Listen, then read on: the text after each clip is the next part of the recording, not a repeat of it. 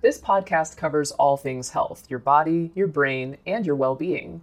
Each week, we'll be joined by doctors, as well as the occasional guest, to talk about the health topics that mean the most to you.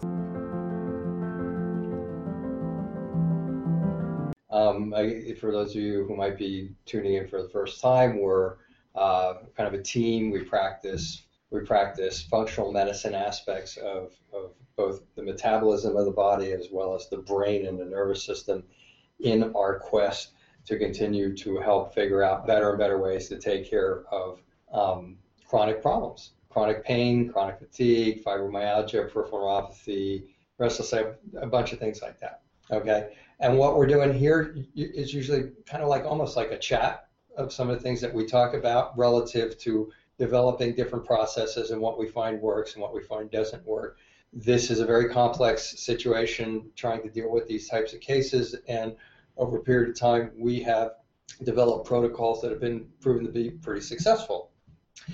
Relative to today's topic, non-celiac gluten sensitivity, gluten has been a big player, probably the only consistent player in our dietary recommendations over the period of time that we've been doing this, which has been for quite a while, maybe 6 or 7 years that this particular protocol that we've been putting together has been evolving.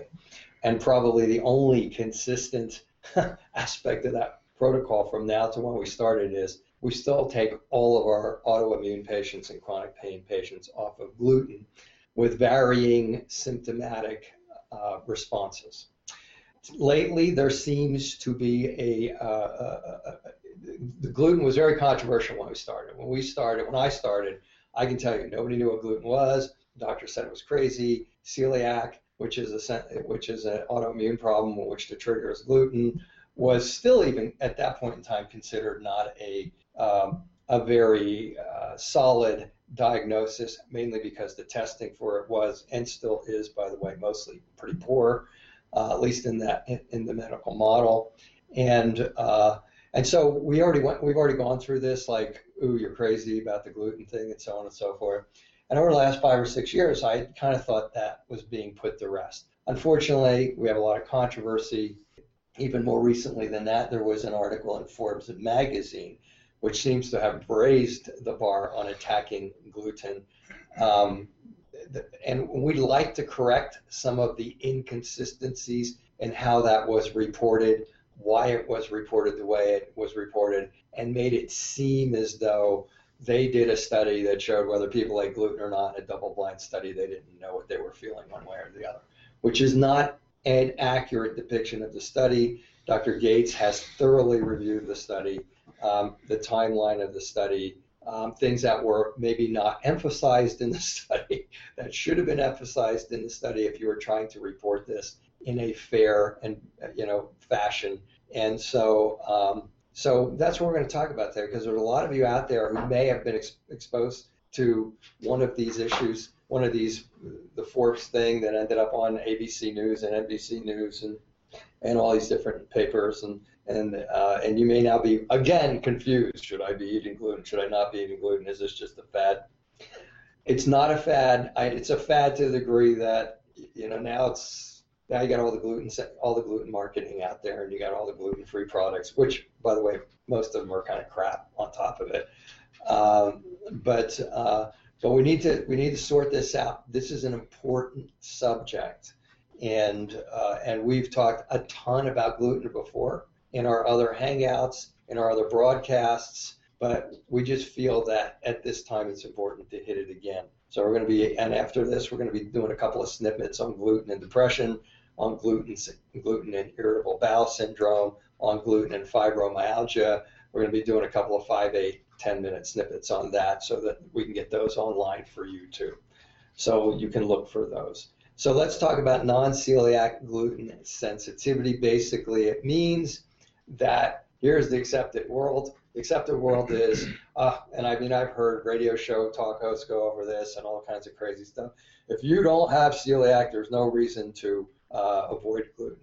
Not true. Not even close to being true. All right. Celiac is a disease where the inside of your gut is damaged by your immune system, and it's called an autoimmune problem. It's the only autoimmune problem to date which has an acknowledged trigger, and the trigger is exposure to gluten, which is, I'll let Dr. Gates explain how it's part of the wheat protein and all that. So everybody is clinging to that. We should talk about how poorly that is diagnosed and so on and so forth on top of it. But now we have talked for years in this office and in other offices similar to ours, in which you cannot wait to be diagnosed with it because the diagnostic testing is poor. Over the years, we have noticed that if a person gets off gluten and maybe other cross sensitivities, which Dr. Gates I'm sure will talk about, if a person gets off of gluten and they feel better, end of story. I don't care if it's psychosomatic, frankly. Then that means your brain is working pretty good. But psychosomatic means, oh, it's in your head, you just think you feel better. Fine. I don't care, because that means your brain is working and making you feel better. But the reality is it's not psychosomatic. If you eat gluten, you bloat up. You don't eat it, you don't bloat up. End of story. That is probably the most diagnostic tool that we have out there. And we have used that tool with great success. There's tons of symptoms of gluten. If you have all the symptoms of gluten and the testing's not good, then you're going to want to know that you're going to want to stay off of gluten. And I may be stealing some of Dr. Gates's presentation here, because Dr. Gates was the one who wanted to go forward with this based on everything that's happening this week. Thought it was a timely subject. I don't disagree with him. It is a key part of many parts to our protocols, but it is a key part. If we have like 20 different parts to our protocol that we have to assess on each person and put a puzzle together for them to get better, the one consistent part that has to be implemented is that person has to get off of gluten. If they do everything else we tell them and they will not get off of gluten, our cases will fail. Mm-hmm. Or they certainly will. They'll feel better, but they won't feel anywhere near we as have better. Observed that. This is what we do for a living. So we observe it. We observe, well, not as much as we used to observe it. When a lot of our patients said, no, I'm not going to get off of that. Oh, I was on it and I ate it again and my stomach didn't hurt. Yeah, I got headaches and dizziness. My migraines came back, but my stomach didn't hurt. We're going to recover all of that. So non-celiac gluten sensitivity means you have not been diagnosed with celiac, but yet you're sensitive to gluten. It has been acknowledged in the literature, but this Forbes magazine article has now even brought that into question. Right. I am now think I have set the stage. So why don't we start there? There's so many areas we can go into. We could do hours on this. And we could do 25 hours on this. I'm not joking. This is where I spent the brunt of my weekend aside from Sunday. Yeah. So we're going to try to distill it down to 45 minutes to an hour, and then a few little snippets that maybe will be valuable for those of you who have depression, irritable bowel syndrome, or fibromyalgia.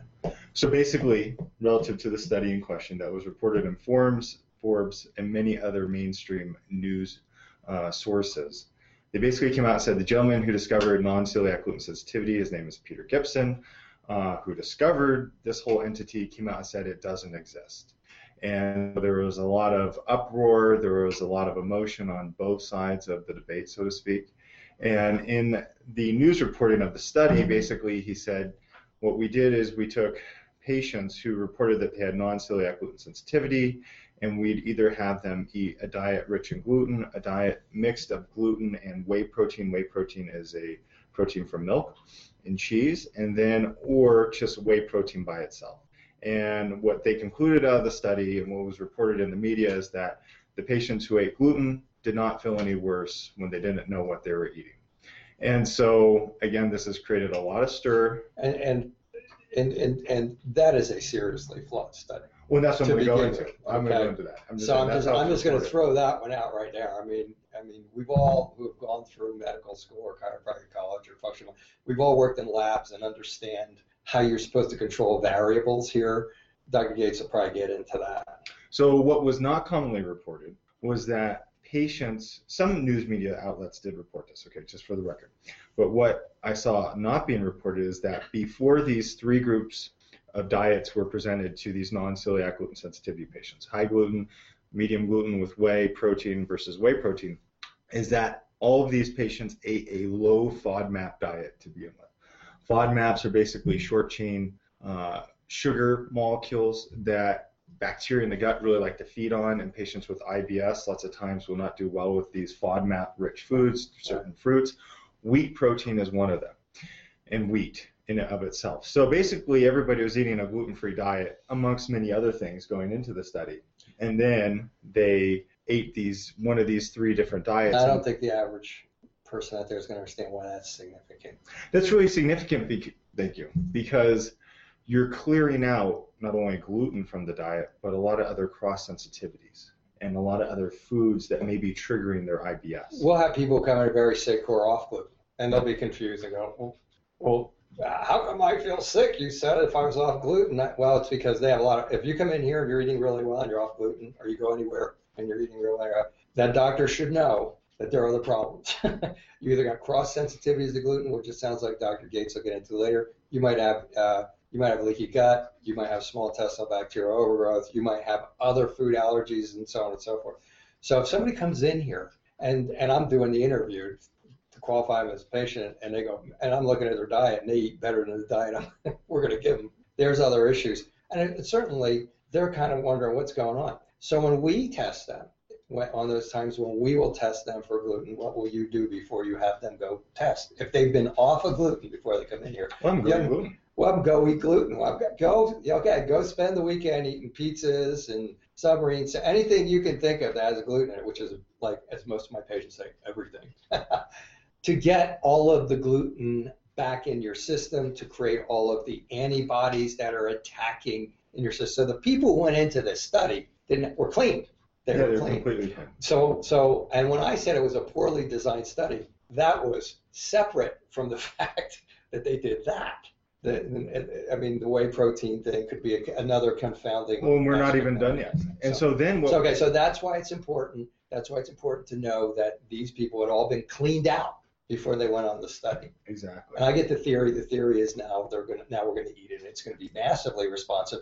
But if these guys are such brilliant scientists, then they should have known that. Mm-hmm. And this is in Forbes. It's in all the national newspapers.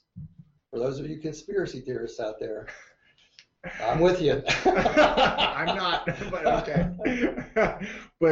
And then the other interesting thing is that when they did the study, and you have the gluten-rich foods versus the gluten and whey versus the whey groups, what was reported in the study is that those who were eating the gluten and whey felt a lot worse. They did feel worse. Versus just the gluten group. Statistically significant.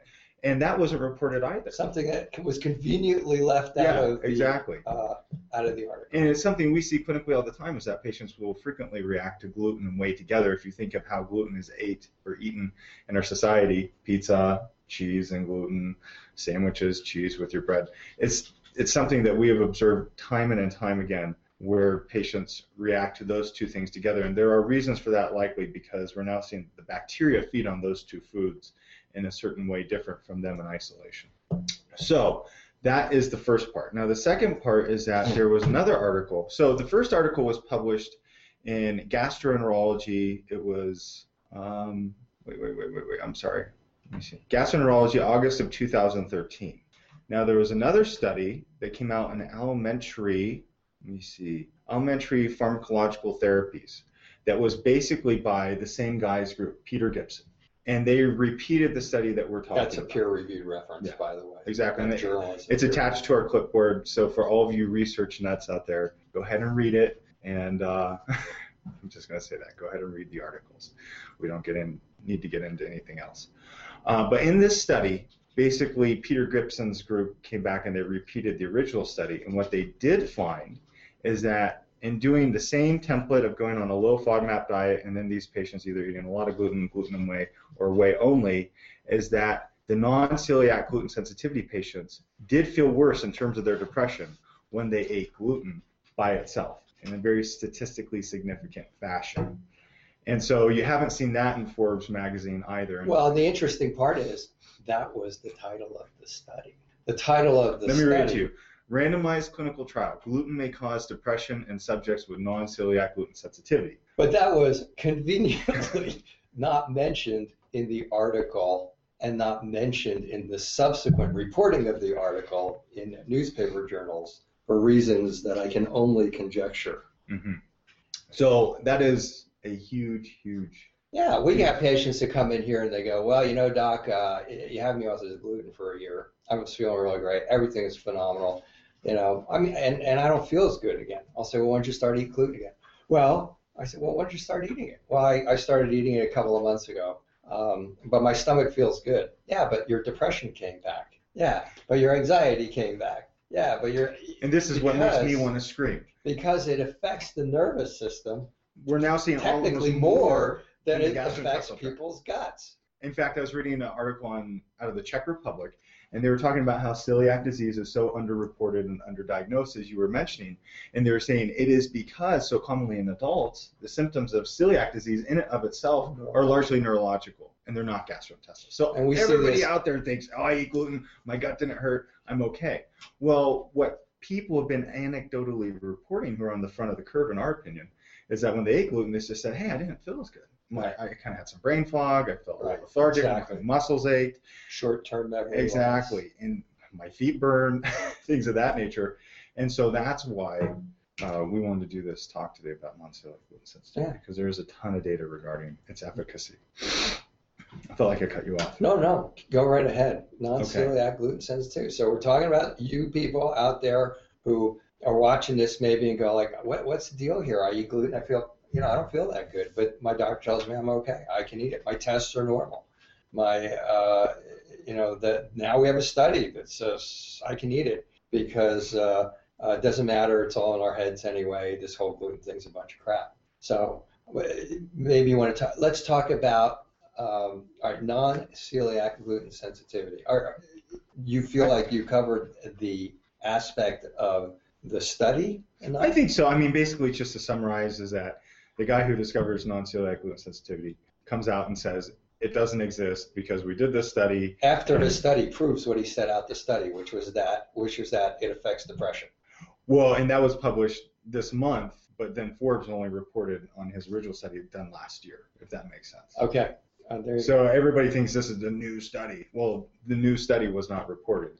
How basically gluten does cause depression in patients with non-celiac gluten sensitivity. Okay. And then what was also not reported is that the study was flawed in our opinion because everybody's put on a low FODMAP diet, which basically eliminates wheat from the diet anyways, amongst many other things like cheese and lots of times other grains as well, which is a topic we need to go into. And so there are a lot of confounding variables, and really the facts, in our opinion, were not accurately reported. Now, relative to cross-sensitivities, this is a whole other area of debate and something we've seen clinically. Cross-sensitivities means that you may be reacting to other grains like corn or rice or quinoa or millet or some of the other gluten-free grains. And 5 years ago, when people started talking about going gluten-free, there weren't a lot of gluten-free products out there. Hardly at all. I mean, you really had to dig to find gluten-free bread or gluten-free pasta. You'd have to order it online. Whereas now the stuff is everywhere. Costco is selling gluten-free products quite frequently, week by week. So anyways, now patients who want to go gluten-free, they have all these options of eating gluten-free bread and gluten-free cereals, and these gluten-free products are really rich in rice and corn and quinoa and tapioca and millet.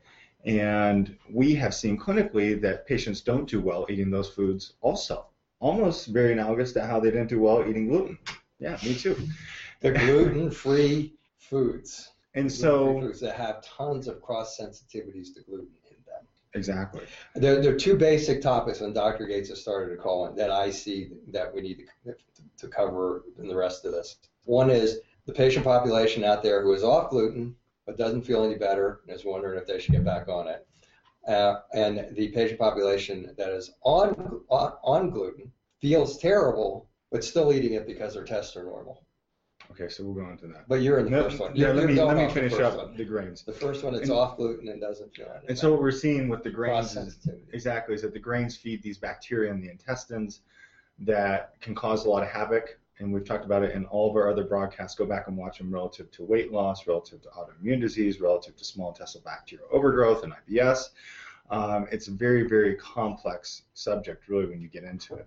And so that's where we're seeing these gluten-free products lots of times can be just as bad as gluten. And that's why Dr. Rutherford and I both agree that what is not good about the whole gluten-free thing is how marketers have used it to basically make a lot of money on people's fears and lack of understanding, basically, about gluten. And so So that's one issue that has to be broached. Relative to this, they're on gluten. They're Well, no, off I'm gluten, just it saying. doesn't So the feel person better. comes in, well, I'm interviewing, Okay, they're so going that's- like, look, I'm that's off that. gluten and I don't feel any better. I'm off gluten all grains. I'm doing the paleo diet. I'm doing the FOD diet. I don't feel any better. There's the cross sensitivities that you just got done talking about, because so many of them go to gluten-free products. There's the cross sensitivity of other grains. What's the first thing that most of you do when you stop eating grain? You start eating quinoa. I was sensitive to quinoa. I was allergic to it. I actually got tested for it. I was allergic to quinoa. So there's cross sensitivities to other grains. People have gluten. Those of you who have gluten, it's amazing to me how many people come in here and I kind of press their, we do an exam. We do like a very thorough exam. And I go through their colon and I press all the different parts. They're like, wow, I'm really sensitive. Yeah, they're tender and inflamed in there. If you've been tender and inflamed in there for a while, I will tell you, you have leaky gut syndrome. Okay, you will have intestinal permeability, which is now being referred to as leaky gut syndrome, meaning that the other good foods that you're eating, I mean, it could be oranges. This year we've had people allergic to broccoli and spinach come in the door, okay, because they have leaky gut developed from the inflammation, developed from the gluten, and now they are having undigested foods, particles, that should be going into the toilet bowl, going through their gut into their bloodstream, and now their bodies are creating antibodies to it, meaning their immune system is seeing this thing as a foreign object and attacking it. And that is how you get a food allergy to any type. So now you've stopped eating all of these foods. Now you're starting all the good foods. You start developing food allergies to the good foods.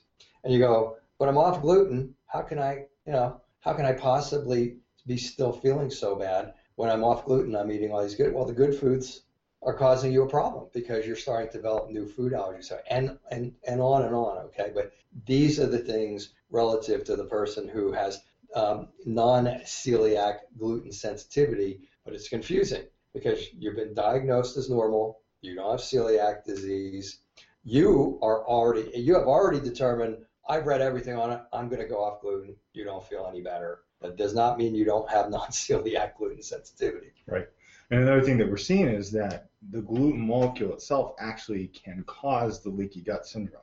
Oh, so absolutely. leaky gut syndrome, it's a new Absolutely. phenomenon. If you talk to your doctor about it, they'll roll their eyes and say, what do you know about leaky gut syndrome? Well, we've done broadcasts on it with attached, scores of references regarding the efficacy of leaky gut in treating autoimmune disease, to prediabetes, to diabetes, to weight loss patients. And what we're seeing, as Dr. Rutherford said, is that if your intestines, which should be tightly bound together, start to break apart, now if you eat that broccoli and the broccoli protein goes into your bloodstream where it shouldn't be, then your immune system can start to attack that as being a foreign object, and all of a sudden you either have a food allergy now, or you have a food intolerance, or something of that nature. And so what's really interesting, though, is that we're seeing that gluten can set off that reaction. Absolutely. And on Friday night, I think I posted that article onto our Facebook Power Health page, so to speak. And we've been doing these reports on our Facebook page as well regarding the relationship between leaky gut syndrome and several different autoimmune diseases as well, from rheumatoid arthritis to type 1 diabetes. We're going to be talking about MS pretty soon, and how the bacteria and really the gluten interplay and resulting in the leaky gut, resulting in bacteria or viruses from the gut going into our bloodstream, resulting in the autoimmune disease. All right. Yeah, Okay. it's a little complex, but when somebody comes in and says, I'm off gluten, I'm off all grains, but I still have bowel problems, I still have brain fog, I still have pain, numbness, and tingling in my, all this type of stuff, all these neurological symptoms and gut symptoms that could be contributed to it. This is kind of like the chain that goes off in our heads. Mm-hmm. It's like, okay, it could be this, it could be this, it could be this, it could be this, it could be this, it could be this, it could be this. Oh, and by the way, there could be some insulin resistance involved in setting this on. That's another whole topic. But the bottom line is that you need to, if you have chronic problems, I don't care what they are. I remember two things that I was told by my mentor, Dr. Datis Karazian, who wrote a book called Why Do I Still Have Thyroid Symptoms and My Blood Tests Are Normal? And then he came out with a second one last year, Why Isn't My Brain Working? And there were two things that he told me to look for in every single chronic pain patient that comes in. He said, I don't care if it's chronic neck pain or chronic right toe pain. I don't care if it's chronic gut pain. I don't care. Whatever it is, neurologic pain, he said, look for a bad and probable autoimmune attack on the thyroid and get them off gluten. That was years ago, and I must tell you, those two clinical pearls have proven to be consistently successful in diagnosing and helping our patients in this complexity of chronic pain. So just know, if you have any type of chronic pain, you need to be attentive to the gluten. Now let's go to the next thing, and then we can get into it. But that would lead me to the next thing. Well, gluten. All my favorite foods are gluten.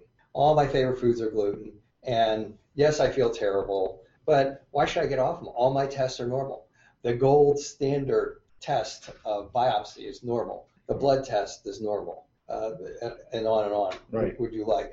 My colonoscopy is normal. Well, and this you want to is get into that? Well, obviously, the testing is not as accurate as we want it to be. It's obvious to us. It's not obvious to all these people coming into me and beat me up going, yeah, but my testing is normal. So in our first hangout on gluten, we presented what is termed a Cyrex Array 3. Cyrex is a lab testing corporation out of Arizona.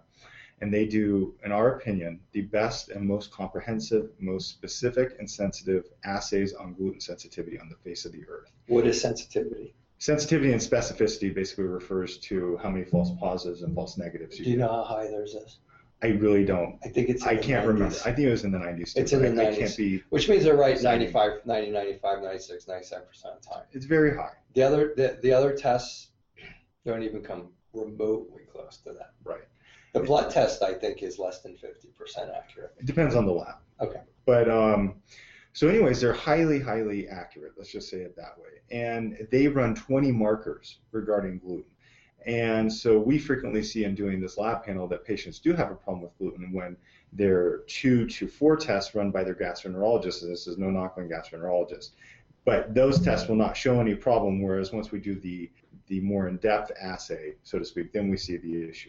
Now, there are articles coming out about this because the whole non-celiac gluten sensitivity thing is shaking everybody up, from gastroenterologists to nutritionists to functional medicine practitioners to people in my community. Because lots of times there's not a definitive lab marker. It's not like we can say, okay, patients with non-celiac gluten sensitivity have this type of gluten antibody, and therefore we can test them for that, and therefore we can quantify them and put them in this little box. Non-celiac gluten sensitivity to date has been basically diagnosed by, you eat gluten, you go off of gluten, how do you feel? You introduce gluten back in, Probably still the best way. It still is the best way. It's the most accurate. Depending on if they understand symptoms. If they understand that when they eat gluten, it isn't just, does my stomach feel bad, or does my brain fog come back? Exactly. Does my migraine come back? Do I get, short-term memory loss, and do my feet start to burn, all that kind of stuff? Exactly. So yeah, I agree completely. And basically, I think that's what I need to say there. I think I lost my train of thought on that, but yeah.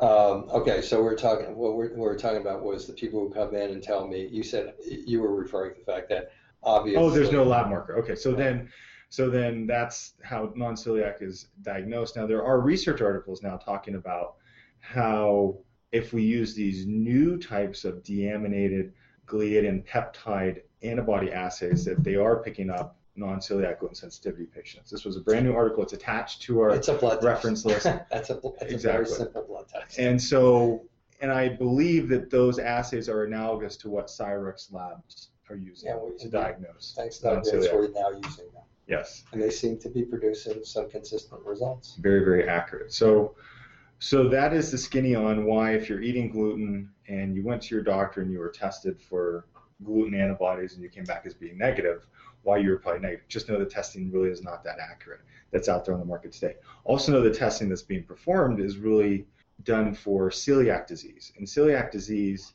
tests have a completely different profile than what we're seeing for non-celiac gluten sensitivity.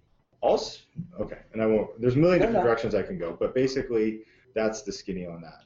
So if you eat gluten products and you get bloated and you have bowel changes and you have gas and you have diarrhea, or you eat them and you just don't feel good, or for your fibromyalgia patients it makes you more sensitive, or your peripheral neuropathy patients it makes your feet burn, or for those of you that get brain fog or short-term memory loss, just know that that's the best test.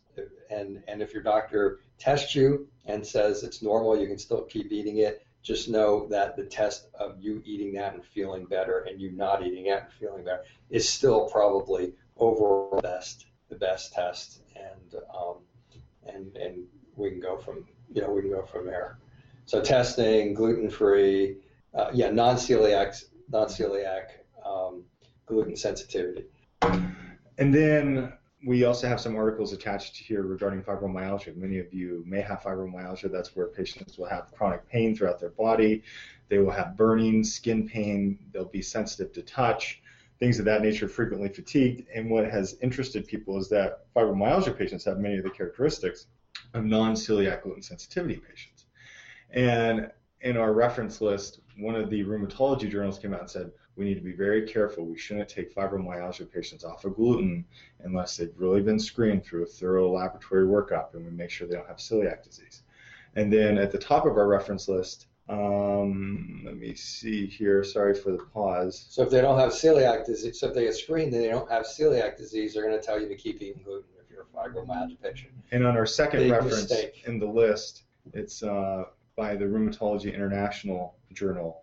They basically came out and said they took 20 patients with fibromyalgia, they tested them for gluten antibodies, they were all positive, they took them off of gluten, and they all felt better. And their fibromyalgia symptoms largely improved. And that's something we've seen clinically for 5 years now, and we talked about it in the fibromyalgia hangout or broadcast as well as the thyroid hangout and broadcast. So it is a fibromyalgia is a, again, as Dr. Gates said, we got stuff online about it. The bottom line is gut problems are usually a big part of the picture. It's usually stress, overreactive stress mechanism, inability to kind of filter that pain out anymore by your brain. You get that super sensitivity. Most of you are going to have a undiagnosed or misdiagnosed or mismanaged thyroid problem. Usually it's going to be an autoimmune issue called Hashimoto's, and you're going to have gut problems, and they go together.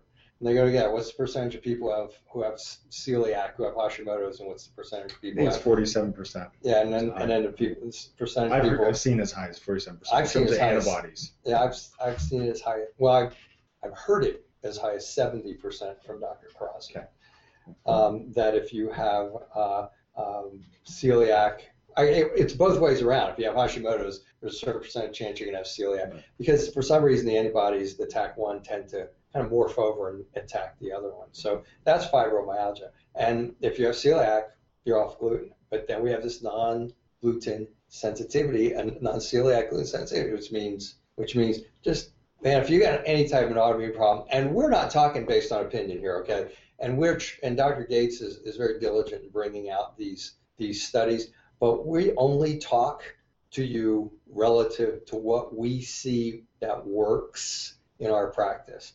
I mean, we've been around for quite some time, and our motto or logo, whatever you want to call it, our punchline, our key line, our USP, blah, blah, blah, is the results speak for themselves, and we mean it. We're talking about what if getting off gluten didn't produce any results, we wouldn't be sitting here talking about it.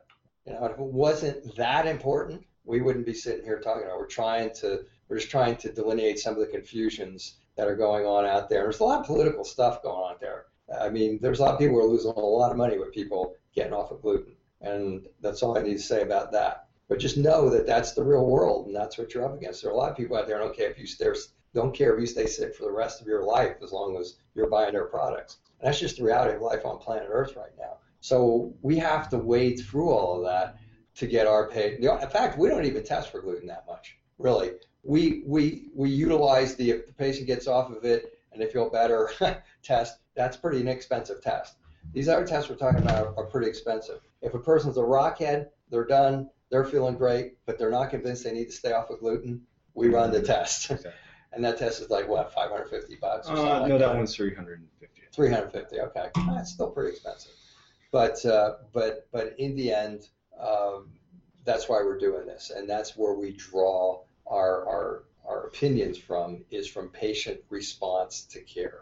So any of you that have any type of an autoimmune problem out there, just get off the gluten. And if you don't feel better, don't get back on it. Just start researching. So when my patients come in and say, I did my research. Anytime, for those of you come and say, I did my research, I know I'm in trouble.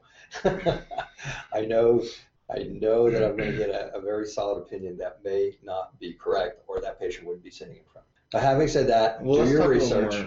Sorry, I didn't mean to cut you off. No, go. Let's talk more about autoimmune disease, because this is what we've been posting to Facebook lately. Okay. And one of the things that we posted is that they're now seeing that upwards of 1 out of 6 Americans have an autoimmune disease. I totally believe And it. this was underrepresented by the NIH, which is the National Institute of Health. It's our overseeing government agency for basically the scientific world. And they only reported of like 24 autoimmune conditions, but there really are far more than that. And so when you take into account all the different autoimmune conditions, we're now seeing 1 out of 6 Americans has an autoimmune disease, which is just staggering. And it's a growing epidemic, and a lot of researchers will say we just don't know why it's happening. Well, and that's fine. You can say we don't know why it's happening, but if you really get into the skinny of the issue and say, okay, 70 to 80% of the immune system is in the gastrointestinal tract, we see that gluten definitively is a zonulin toxin, meaning it poisons the gut such that the leaky gut syndrome starts to happen, where the gastrointestinal tract cells start to split apart. So now big proteins start leaking in, which could be gluten itself. We're now seeing that there's this whole field of termed gluten-related disorders, which will cause skin problems like dermatitis or pediformis, neurologic issues like lack of balance, neurologic issues like peripheral neuropathy, psychiatric issues like schizophrenia. A certain percentage of schizophrenic patients have antibodies to gluten, as well as bipolar patients. On and on and on and on it goes. And then there's this whole field of termed immune-mediated complex disease, where they're now seeing that the gluten can come in, the immune system can attack the gluten, and even though the gluten itself may not be the problem, this immune blob floating throughout your bloodstream that can then go into your brain cells and not allow your brain cells to work as well can also be part of the issue. It just is, it goes on. It's going to explode. And the reason we say that is when I went into this field, I went into it for a variety of reasons. But one of the things that attracted me to it was the time I was suffering from what I felt was a mild to moderate case of fibromyalgia, and I saw a credit card-sized advertisement in a professional journal that said fibromyalgia, and I called this gentleman, and this gentleman was a board-certified chiropractic neurologist, and he sent us a program that we worked with, just working with the brain and calming down the brain. For those of you who have fibromyalgia, a big part of your problem is you are stressed out of your minds 24/7, and it's gotten beyond the point where you can control it, and so. But then he ultimately directed me to the gentleman that I talked about before, Dr. QaA, and he was the first one that started talking about autoimmune problems. He would talk about gluten before anybody I'd ever heard of gluten. Okay, and so the bottom line is that he was talking about that a long time ago. It's been around a while. When I started to see the improvement in my patients consistently, I thought, wow, this is what I want to do for a living. And I had no clue at all that I was going to have to become conversant in gut problems, that I was going to have to become conversant in thyroid problems, that I was going to have to become conversant in hormonal issues. But the biggest thing is I had no clue our practice would develop into, man, it's almost virtually 100% autoimmune practice right now. So this immune issue, the autoimmune issue, and the celiac and the non-celiac gluten sensitivity all really go together. I hope we haven't thrown out too much. I hope we haven't confused you on this matter. And if we have confused you on this matter, it's because it's a complex matter. And if we just get that to you, then relative to these chronic problems, then that's good. But we go back to the beginning of this, and the bottom line is there is such a thing as non-celiac gluten sensitivity. We see it every day. It is hugely important for you to understand that if you are eating gluten and it is creating symptoms, and no matter what the tests say, you need to get off of it and you need to stay off of it. The tests are convoluted. I am certain that what we are telling you is going to be proven, not only as it's being proven in the literature, but in future testing. The testing, I think, is an evolution. I think they will be better, like the test that you just got talking about the deaminated gluten molecules. That is a better test. It's pretty cost effective. It's not real expensive. So I think we're going to see this thing calm down as time goes on. I don't think the gluten-free market is going to go away. That'll continue to be confusing to people, but I think we have hit the big points of what we want. If you're enjoying this, then please don't miss next week. Next week is kind of a big, big deal in most people's journey to wellness. So, okay, that's it for this week. Thank you for watching again, and take care.